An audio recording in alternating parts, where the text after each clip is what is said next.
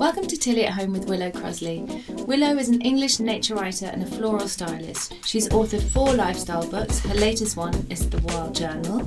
She also specialises in creating floral arrangements, installations and exhibitions for events and weddings. It was such a treat to spend some time with her down at her beautiful house in the Cotswolds. She's so gorgeous, and she chatted about how flowers and being in nature is so uplifting for her and so soothing, and how she always feels calmer and happier, more relaxed. She loves to encourage people to have a go at flowers and not to be scared of them by thinking they have to be perfect. She's certainly inspired me, and on the podcast she gives loads of great tips and advice on how to up your floristry game. Hi! Hi! What a treat. It's so nice to actually be out. I know, God, it's nice, isn't it? Finally moving around. I know. So I've been following you over lockdown. I'm not the best with plants and flowers, although I have got obsessed with houseplants. And so my houseplant thing was going quite well. But when I started watching your videos, I was like, actually, I think I could do some flower arranging like that, because I love the way you kind of like plonk stuff in and you're really relaxed about it. And so I've been very inspired by you, and I have definitely learnt loads. Have you? Yeah, so thank you for that. Yeah. Pleasure. Have you actually been like doing it in your house as a kind of regular? Yeah, so now when anyone comes to my house for dinner, even though they're not technically supposed to have been in my house, the main thing that I get, I don't do the cooking, my husband does the cooking, I'm doing the flowers, and I get all the little size jars and vases, and then I go in the garden, cut down trees and put branches in, and make so much mess. So much mess and take up so much space. Charlie's does all the cooking in our house too, and I take as much time on my like flowers on the table as he does making this delicious kind of important food bit. Yeah. My bit takes up the whole table. He's got to have another section for the food. But it's I love it. Yeah, I know. Josh always says to me, why have you made so much mess? Like, what the fuck? Everyone's coming in a minute. I'm like, no, it's getting fine. And then, and then actually Easter, I watched one of your videos that was about like getting actual plants in and stuff. And so then I went to Petersham Nurseries and I bought like narcissus and I bought lily of the valley plants, and then I had them all planted. Like, so you couldn't really even see the table. It was just like it was like being in the garden basically. Heaven. It was gorgeous. Yeah, it was. It was really Good. So thank you for that. Such a pleasure. It makes me so happy hearing that. Yeah, I think because your videos are really lovely, because you're actually just teaching people as well. You're saying you can do this, and so you're giving up your time and to show people how to do it, which is great. So many people I think are still quite kind of wary of flowers, and flower arranging or kind of floristry has such a kind of connotations of it being quite maybe hardcore is not the right word, but like you need to be experienced and you need to have been taught, and people always say, oh, where did you go and learn? And I did a 5-day course, and the rest of it I've learned kind of day to day and on events, and each time I do something I learn like what not to do. Like I know that certain vases are not going to work with certain flowers, and it brings me such complete joy that I love being able to share that, and then getting feedback like you just said, and it just encourages me. I don't see it as kind of work or that I'm kind of doing anything particularly great. It's just I love doing it. Yeah, I think that comes across in the videos as well, because you're genuinely like, you can see that you're really excited and you're like it makes you really happy. Yeah. Do you think that, especially with lockdown and being like at home a lot, and also because everything's so online, it's actually really nice to do stuff like handle flowers and get plants and do stuff. I'm not very good at sort of crafty things, but flowers I can sort of manage, because they don't have to be perfect, do they? Absolutely not. I think since lockdown has lifted, so I've got 3 boys and they've all gone back to school, and weirdly I've just felt completely overwhelmed. I found the kind of lockdown and the homeschooling pretty horrific. And then I thought that I can't remember the date, what it was, when they would go back to school and I'd be kind of technically free to kind of carry on with my work kind of uninterrupted. But actually I found it harder almost than lockdown. And actually the one thing that really, I mean, I've said it before in my last book, is all about how I find it so healing, but more and more I notice that the minute I kind of feel this overwhelm or frazzledness, I just walk outside, and it's properly miraculous how it kind of, I find it so healing and energizing at the same time. And that kind of the minute I get my secateurs in my hand and a branch or a tulip, I mean, look at that tulip. I know, that tulip's gorgeous, isn't it? Oh my God, and the colours are incredible. Yeah, it's that thing. Did you grow that in your garden? Yeah. There's only like 4 of them, so I saw a couple on my way in, actually. I did get in one of I think your tulip planting was my first foray into doing one of your videos. What, the planting? The planting one. Yeah, the planting one.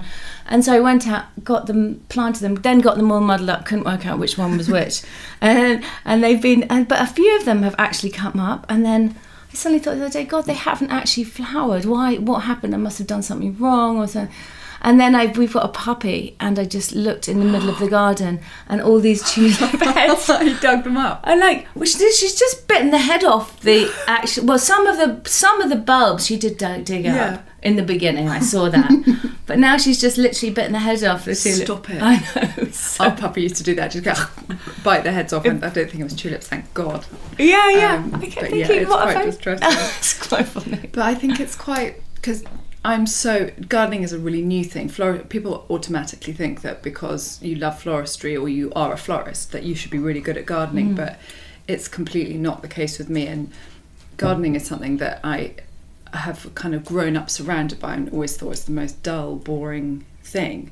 And it's only in kind of the last probably 5 years that I've got this complete obsession with it. Yeah.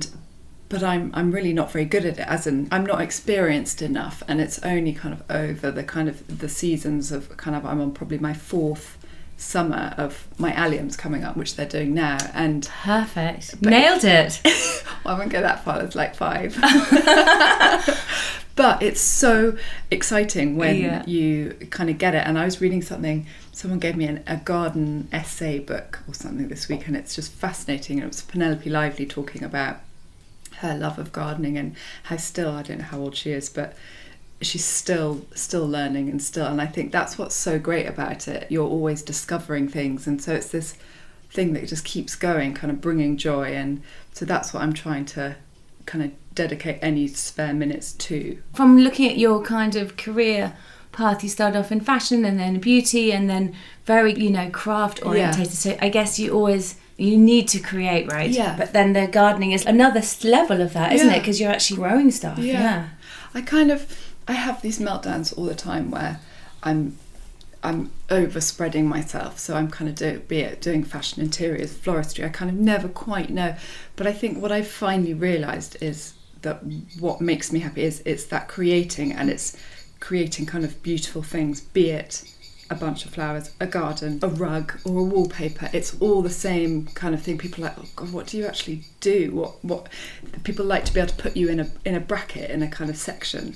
And I think that predominantly I'm a florist, but at the same time, the way that my kind of job and life is going at the moment is collaborating with brands or people to create things. So I've just done my wallpapers with Barnaby Gates, and then I've got a jewellery collaboration. Oh, wow, that's exciting. Yeah, so each kind of doing 2 a year, and they're so varied, and which is great for me because I'm so impatient and I get bored so easily. So being able to have that kind of diversity, I think, is what keeps me going and gets me most excited. Yeah, and I think it's really interesting as well because, so my daughter is, she's nearly 16, and she's got to choose her A-levels soon, and she's very creative. She's doing art, but she likes maths, she likes history, she likes science, she likes kind of everything. And it's funny, at that age, you suddenly have to choose 3 subjects. Yeah, it's really tough, that. And you've also then have to think about what you're going to do at university and then what you want to do. But it's so, you kind of think that we all most people start off doing one thing and do something else and do something else. Yeah. It's difficult to know at a young age what you're going to do. It's really tough for that because you kind of... I had no idea what I wanted to do at 16. Did you? No clue, no. None. I mean, it's only now that I kind of... I'm still kind of working it out now. Exactly. So it seems so mean at that age to have to kind of force you into that kind of section, doesn't it? To really narrow it down, yeah. And I suppose what's inspiring about you then is that you've kind of been led by what you love, what the next thing that you enjoy doing, and then you've kind of worked out that is always something creative. So you could just say, I'm going to be creative. That should be okay. Do you think that could just be my title? Okay, good. I'm going to change everything. That's what they do in film, though, don't they? You're either a creative producer or you're more like the financial producer. And if you're like a creative producer, you're involved in every section, every area of the film. So you either have a creative mind or you don't, I suppose. Totally. Yeah, I've definitely always been in that bracket as opposed to the financial bracket. Not my forte. So with your creations and the creativity, do you think that you grew up in Wales, and I know that you've talked before about like being in nature and that wildness, and I love the sort of wild abandon of your arrangements. I'm sure that, they're very technical obviously as well, but they've got this kind of like lovely kind of wildness. Yeah. Were you a bit of a wild child, or you? I'm such a goody two-shoes. I wish I was. That's really cool. I'm such a geek. I'm like the biggest kind of law-abiding citizen there is. No, I don't know where it came from. I mean, I don't think it kind of correlates at all. No. My flowering style to it. I'm basically a shambles, as in I don't like... Actually, I was trying to analyse this the other day.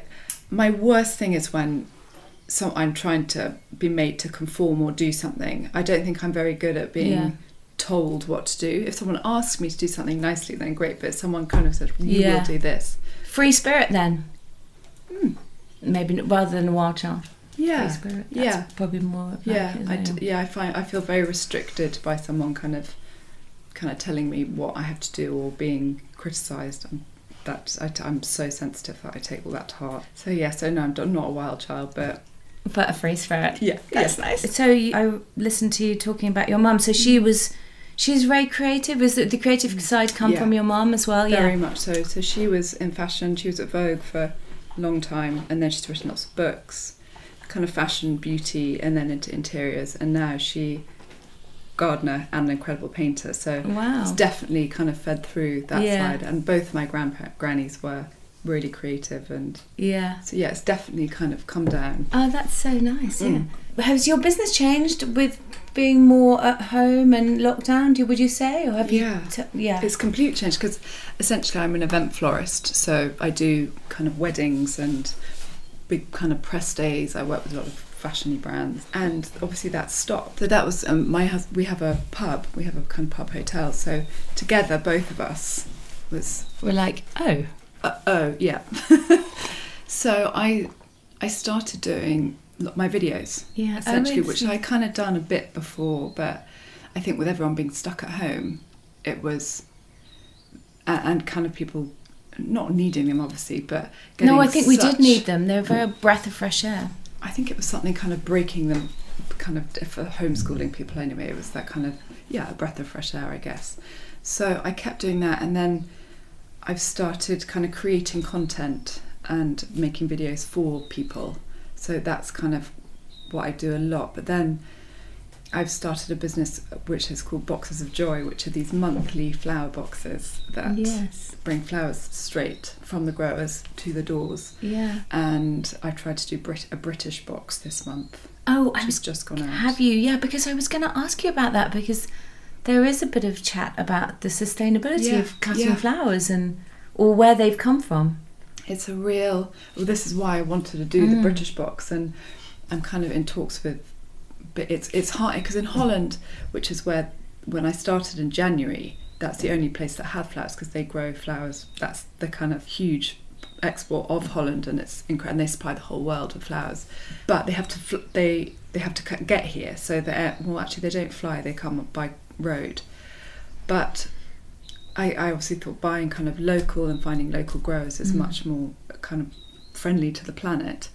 But it's really difficult here because there aren't that many big growers, and to do kind of even 100 boxes you need kind of 1,000 of one stem. So I'm not doing massive quantities yet. I want to scale it, and that's kind of where I'm aiming to get to. But I've all the growers here are kind of in Leicestershire, kind of Spalding area, so I've been speaking to a few there.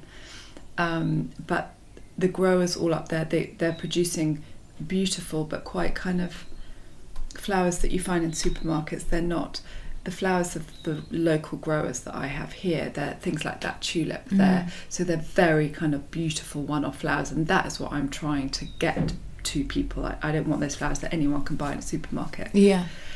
So the challenge now is finding a grower who can do those quantities, massive quantities, but they're still really unique, exciting flowers. Yeah, and I suppose the problem with England, it's a bit like, the fruit and the vegetables, it's the climate is not very conducive to growing. I mean, I suppose in the summer you can do it. Or the spring and the summer, maybe you can you? But or it's not exotic or enough or exciting enough. No, it doesn't have to be. But like so this month's flower box, we only did 50 boxes.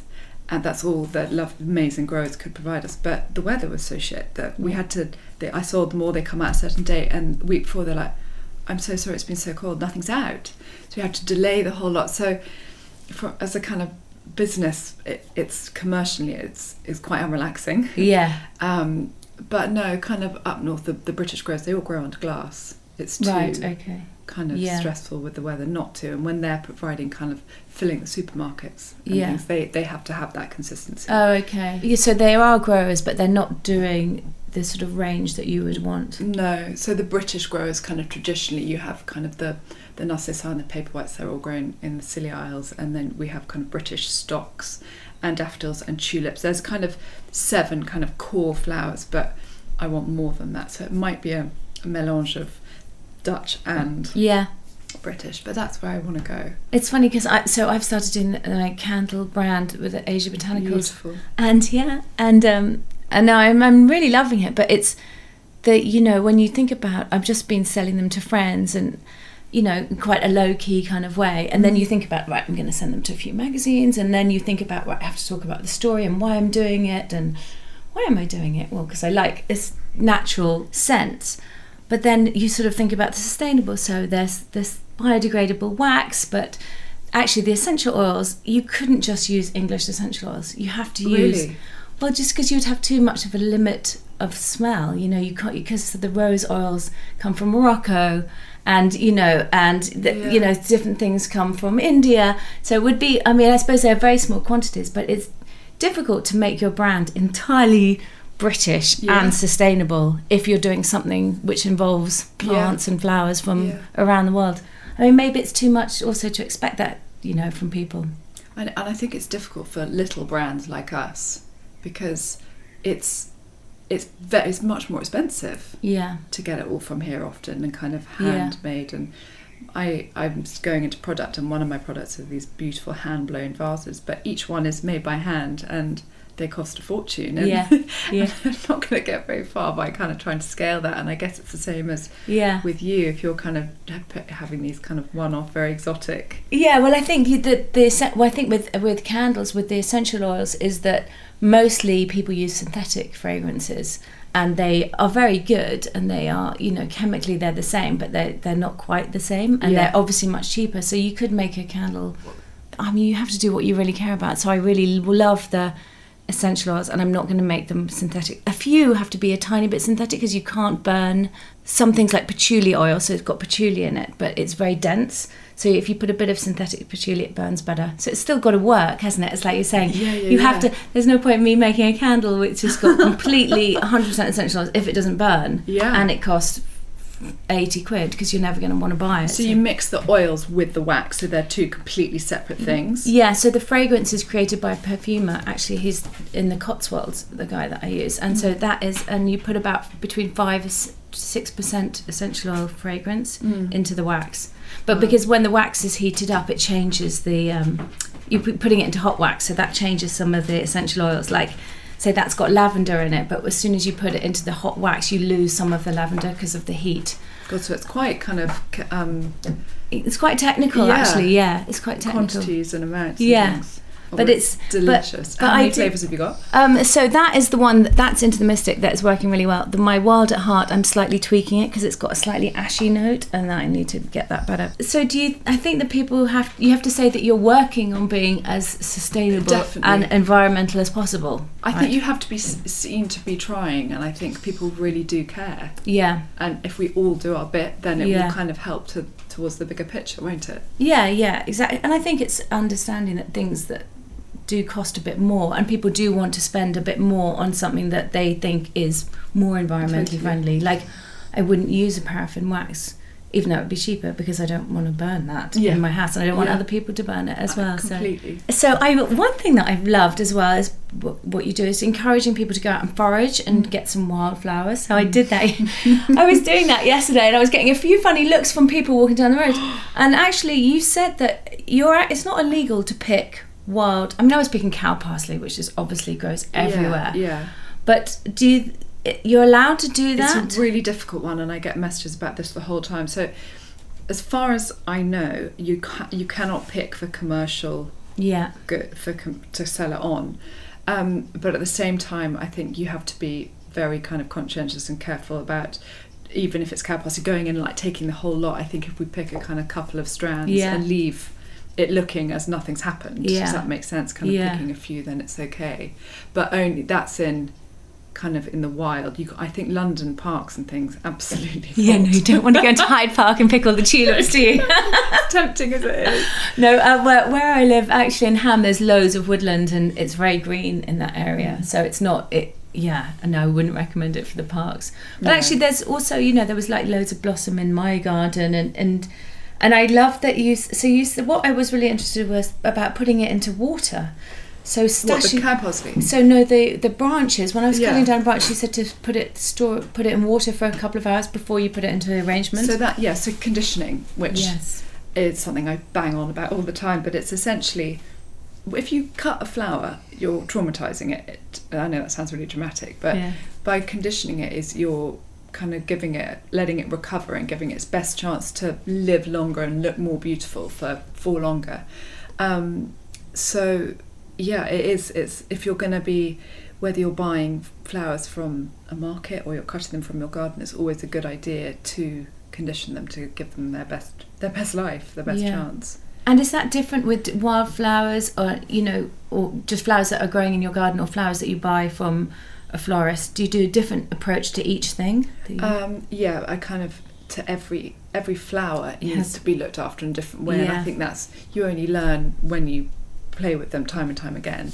But for example, every time you take a flower out of water, it seals itself shut, the bottom of the stem. So that is kind of, it's self-preservation, it's locking the water in. So the minute you take it out, it seals shut, so you want to then cut it again before, so you let the channels open up so it can drink again. If you don't, it's going to kind of die pretty quick. But some flowers, a lot of wildflowers just don't want to be picked, and you can sear them, which is plunging them into boiling water. But a lot just don't last, and I experiment a lot. I mean, some are kind of the little ones. If you keep them cool, they'll behave a lot better. I've been picking lilac this week, and I've had stuff in here in my kitchen I've just thrown it out. Actually, it doesn't last that long, but in my studio I've got stuff that's 2 weeks old, and it's because it's cool. The heat makes such a difference. Yeah, and I found when I was picking the blossom, because it was kind of it was early on, coming into bud, and I stashed it in cold water for a couple of hours, or maybe overnight, I can't remember, and then I think I cut it again and put it lit lasted for ages, because it was kind of early on in its kind of if you flowering. can so all the growers pick when things are in bud, so like often you get peonies and they are shut as they are at the moment, and you have to be. So I'm doing a big workshop on Wednesday in Sussex, and I bought half my peonies for that last week, kind of 10 days in advance, knowing that they need time to develop and to kind of come out. And you can obviously speed them up, and I often put all my stuff that are shut in the car, and I just drive around go on the school run, because there's something about a car. It's like with a tiny baby, they just come out. It's incredible. Really? I read someone that they said put it in warm water, a peony head, like the head in water. Yeah, that's crazy. You can. And the other great one is hydrangeas. You can do that with too, and they come back to life. So they all drink through their heads. And when you you always talk about scissors as snips. Is that like a floristry word for scissors? Yes. Snips. I don't, for some reason. I get really confused, but because there are so many, I have like 4 different types of secateurs in my studio, and they're all meant for different things, but I still end up using my yellow ones over there. Yeah, they look great. But I think you can get little kind of snippy ones, which I think are smaller and meant for dainty things, whereas those kind of chunky ones are for kind of tougher stems, branches and things. And do you always cut them at an angle, the bottom of the flowers? That's just because you get a bigger surface area, so they can drink better. I never knew that. Yeah. Good one. And that's a really good basic one, isn't it? That's a really basic one. And then lilac, and kind of woody stems, if like viburnum and lilac, if you cut a kind of vertical slit up the stem, again that creates more surface area for the tree, because they're really thirsty. So those are for the more like woody heavier ones. Exactly. I mean, it's like, I mean, that's the thing. It's a bit like the essential oils, is that every single essential oil has a different opening note. It lasts longer. It works with this. It's kind of like flowers. They're each so individual. You have to sort of, and you just have to experiment, don't you? You have to experiment, and you just have to learn about it. You just learn about it as you do it. Yeah. And is it the same in candles? So in floristry, so many people have different. So like take lilac for example. Some people will bash the stems. Some people will snip the stems up kind of in funny angles, and everyone has their own thing. Is it the same with essential oils as well? Kind of. Yeah, I think with the essential. So what I love about the essential oils and what I love about scent is that it just has such the way it hits your mind. It can take you on such an amazing journey back in time. It's sort of, I think, where your mind, where the olfactory bulb is, and where your amygdala and your whole limbic part of your brain is also closely linked. So your like emotions and memories and scent are all completely linked in together. Yeah. And so I think I've learned that more the more I'd study it, and I love that. So I think I was thinking the other day, like, if I'm making all these scents, my kids will get to know those scents with me, and so one day say I'm not here, the smells will trigger the memory, which I kind of love with that. But I think it's what's unique about the perfumery for me is the natural, trying to make it as natural as possible, the perfumery, and use the real fragrances. Because do you find that I got given a really delicious scent the other day, and it's all kind of nothing synthetic, and do you find that they last much, the scent part fades much quicker? Is that a thing? That is the thing. I mean, it's very difficult without the synthetics to keep the smell going for longer. The synthetics will do that, they'll make it last longer, but that I think it's then up to the real. So a girl that I'm working with now, Marina, she's a very skilled natural perfumer, so she kind of knows what notes. Perfect. And you can take out like natural isolates, so you can take out a little bit of something that makes the citrus smell and add that in, so that can kind of like enhance it a bit. So there's definitely kind of tricks of the trade to make things kind of last a bit longer. Cool. But it's fascinating, isn't it? It is. It's nice working with plants, I think. I mean, maybe because of doing the candles, when I was watching your videos, I was sort of becoming more and more interested in plants and branches and leaves, and where all these essential oils are coming from. I suppose is what's really interesting. And so now I've watched a few of your videos, I realised that I need a few things extra, because I've always just used normal vases. And I've started using lots of little vases, thanks to you, which is so nice on a table. But then I've seen you do like bigger things with using chicken wire to put into like bigger bowls and stuff. I feel like chicken wire is my first thing that I need to get hold of. Get chicken wire and a frog. Spiky frogs. What's a frog? I was going to ask you. What's kind of? I looked it up on Amazon, and it looks like a sort of thing you don't want to step on. No, it's exactly that. It's kind of this chunk of metal, and that's got lots of little needles, but they're very strong. It's heavy. You can put it in the bottom of a vase, and you can stick it down if you're doing a big arrangement. And you essentially just impale the stems onto the spikes. And then, because they're only little, you're kind of like, this isn't going to cover the whole vase, but once you've built up your initial structure, you can then use the other stems to support what the other things that you add in.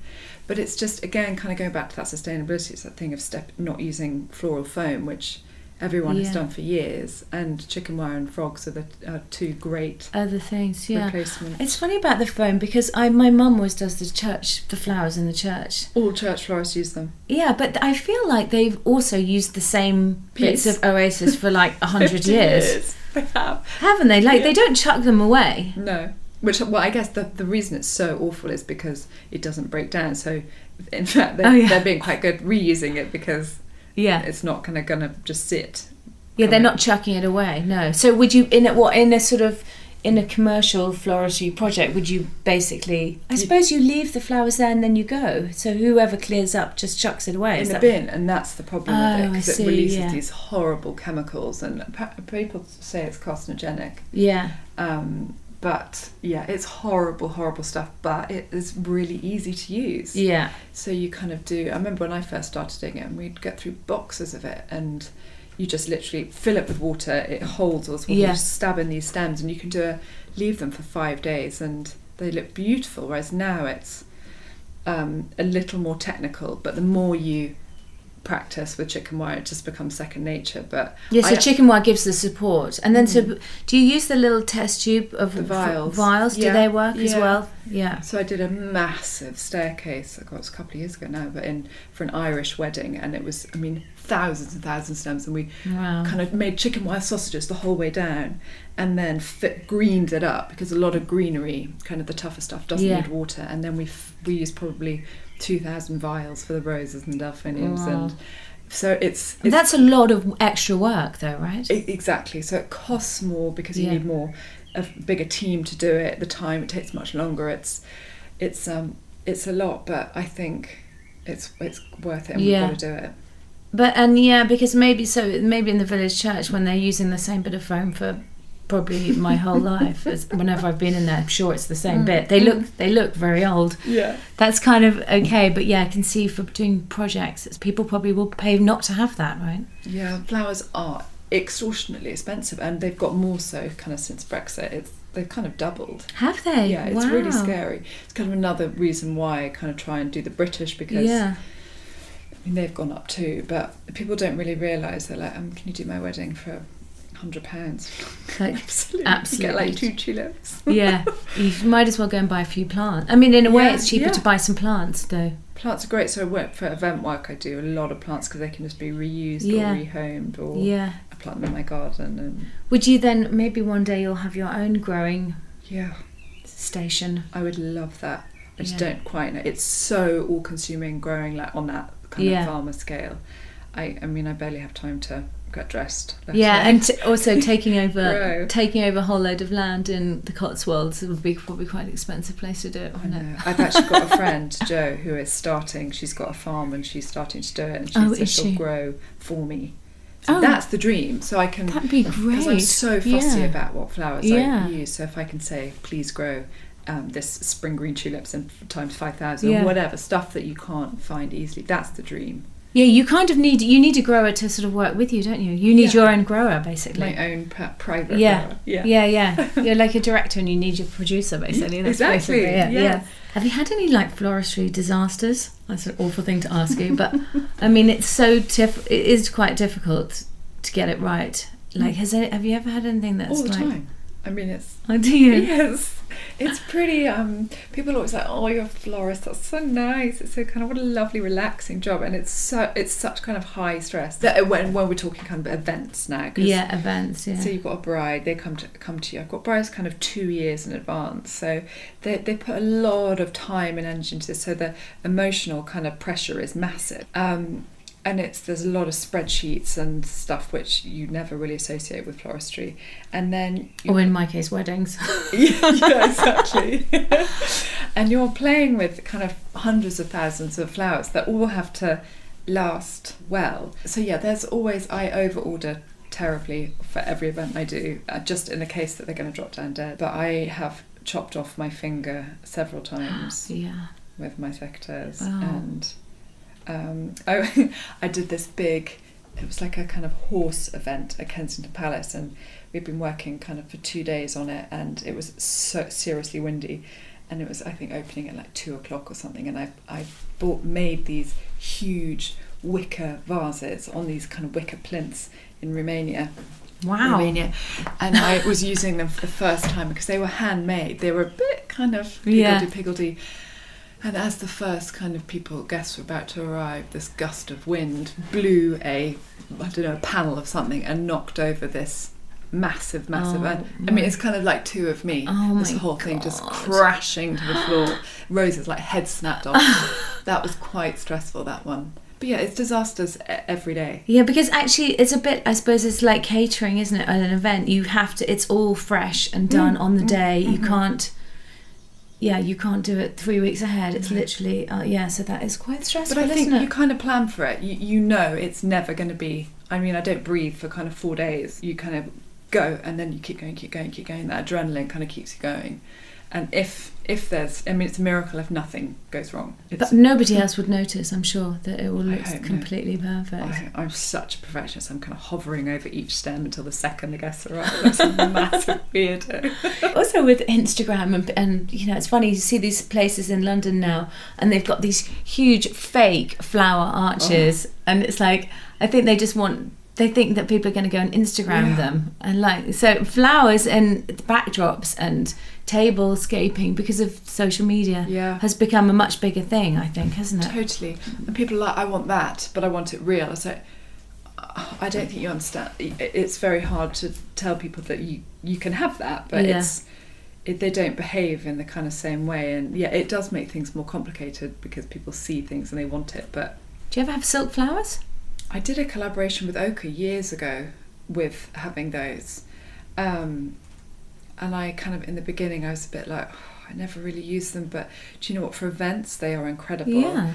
And I love them if you mix them in. But the trick with them is to only use seasonal ones. So using fake peonies, for example, now would be kind of great, and you can mix it. You get away with it, yeah. But if you're having a peony in December, people are going to know it's fake. Yeah. And actually, I've spoken to event planners who have done, like they've had a wedding in July and the gardens aren't out, so they've gone and literally planted stems of delphiniums and irises in the garden, and it's so unexpected that no one will ever know. It's quite clever to do it in your garden, I think. Oh, hang on, I don't understand. Sorry, say that again. Okay, so people have got like a wedding at home, and they've the mother of the bride has spent months trying to planning her garden for all the guests, but British weather has meant that nothing's come out, so they've gone and they've bought silk flowers. So silk roses, silk delphiniums, things kind of tall spires work really well. Just shove them in. Oh, that is so clever. Your garden is magical. There's no chance anyone would notice as well. No, because you just wouldn't expect it. Yeah. So that's quite a good way to do it. That's a good hack. Yeah, it's really good. I think fake foliage is often quite a good one for kind of the winter months. Do you ever dry the flowers out? Yeah, I do a lot of dried stuff. I kind of save stuff now, and I use them a lot at Christmas.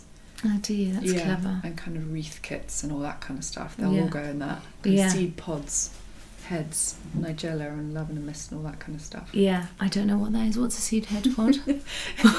Sorry. I'm like, what's that? Nigella is a flower, which is also known as lavender mist, and when she dries, has a really lovely head. And so where do you store those then? All over the house. Oh, okay. You've got flowers dried everywhere. Hydrangeas everywhere, all next door. My studio outside, which you've seen, doesn't have any doors.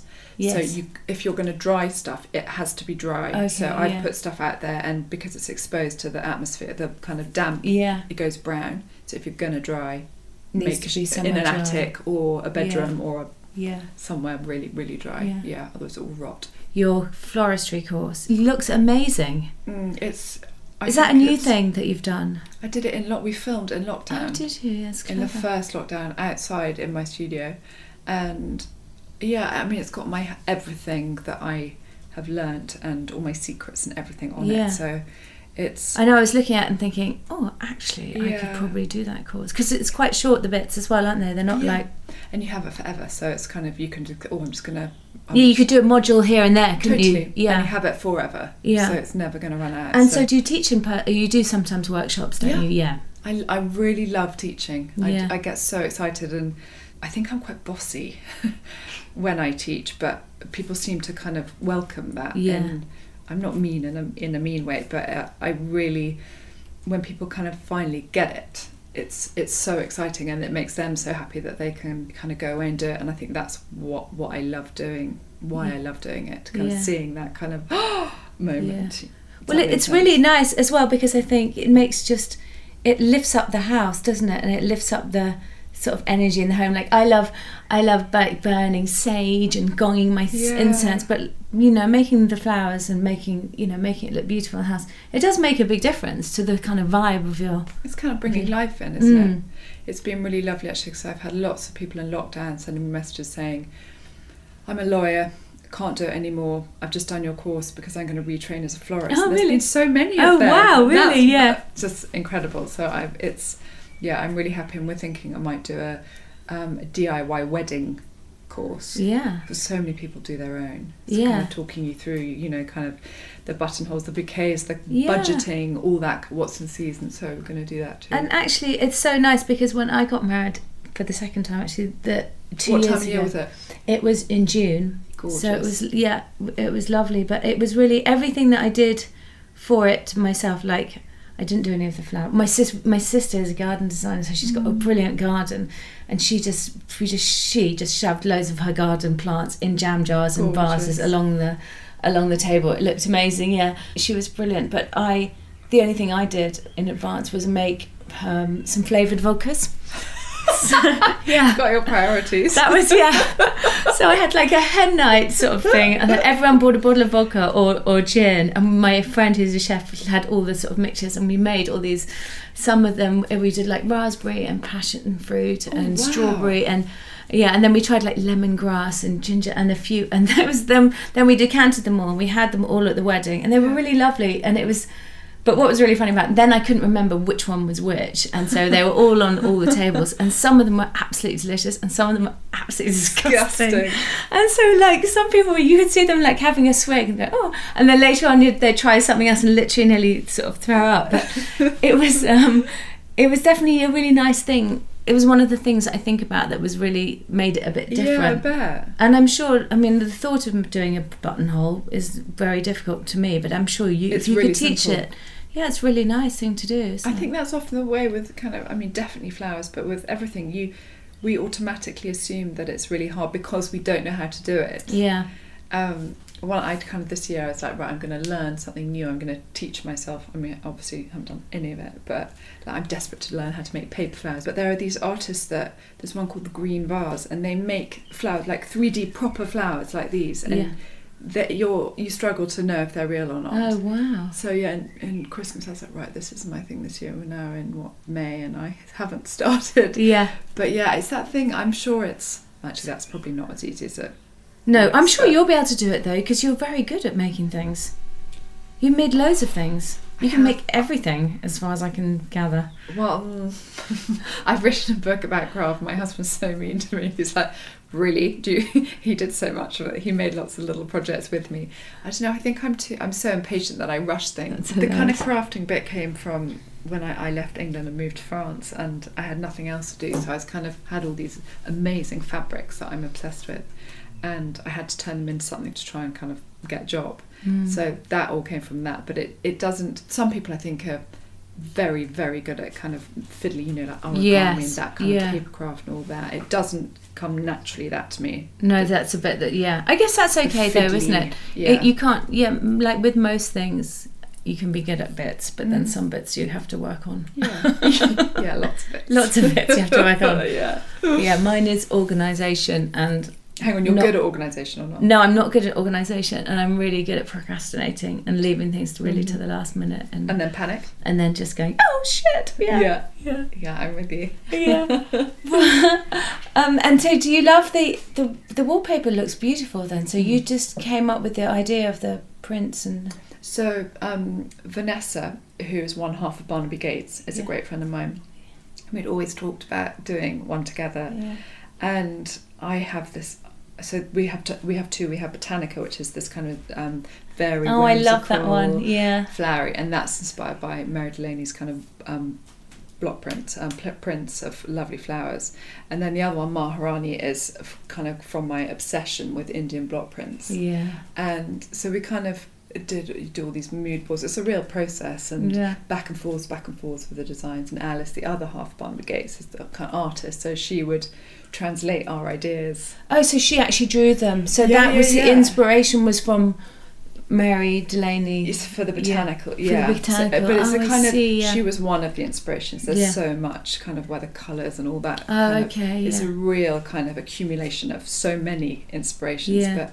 But that's my dream, kind of a project like that, when you can pour it all in and then 6 months later, ta-da. Yeah, and you don't actually have to make it by hand and do the fiddly bits. No, so that's all. That's done in England, but it's all these rollers, so hand cut rollers, and you have to choose kind of 6 colours, I think, per one, and it's all made here. It's so fascinating to watch that all happen. Yeah, it's amazing. With online, you always kind of look at the story of people and where that's come from and the inspiration behind it. It's interesting, isn't it? Yeah, it's fascinating, and I've said earlier tonight, but that collaborating with people, and it's that thing of what you were saying earlier about learning a new thing. Yeah, it's just so I had no idea how making a wallpaper happens, and even though I'm obsessed with wallpaper, full stop.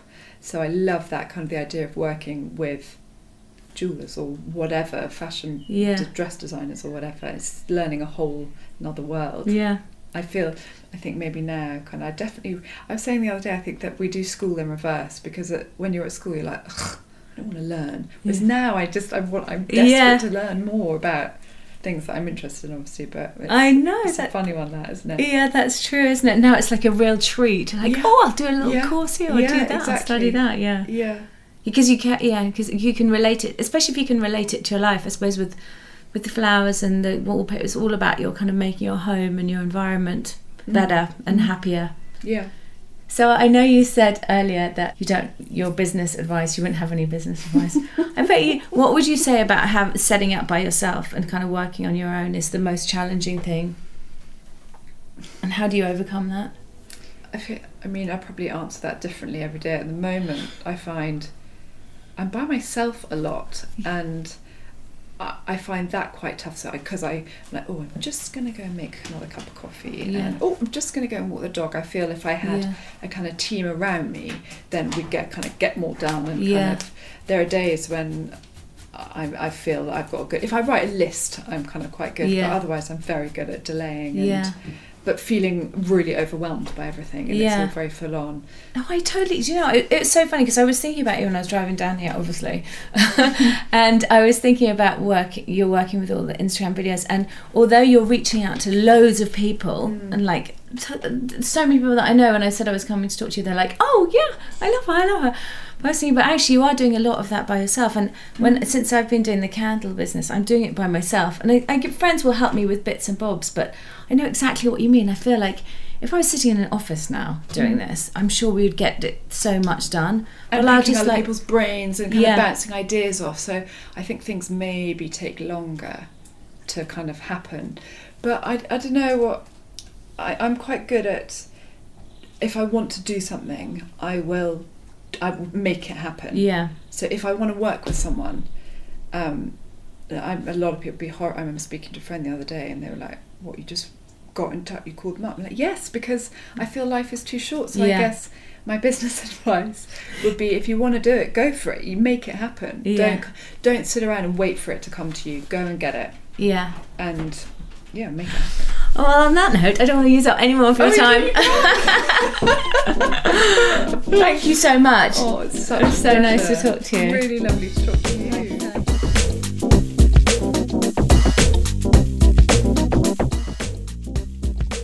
Thanks so much for listening to this episode. Please take a moment to rate or review the show, and also share it with anyone that you think might enjoy it. You can follow me on Instagram @TillyAtHomeWith, or email me tilly@homewith@gmail.com.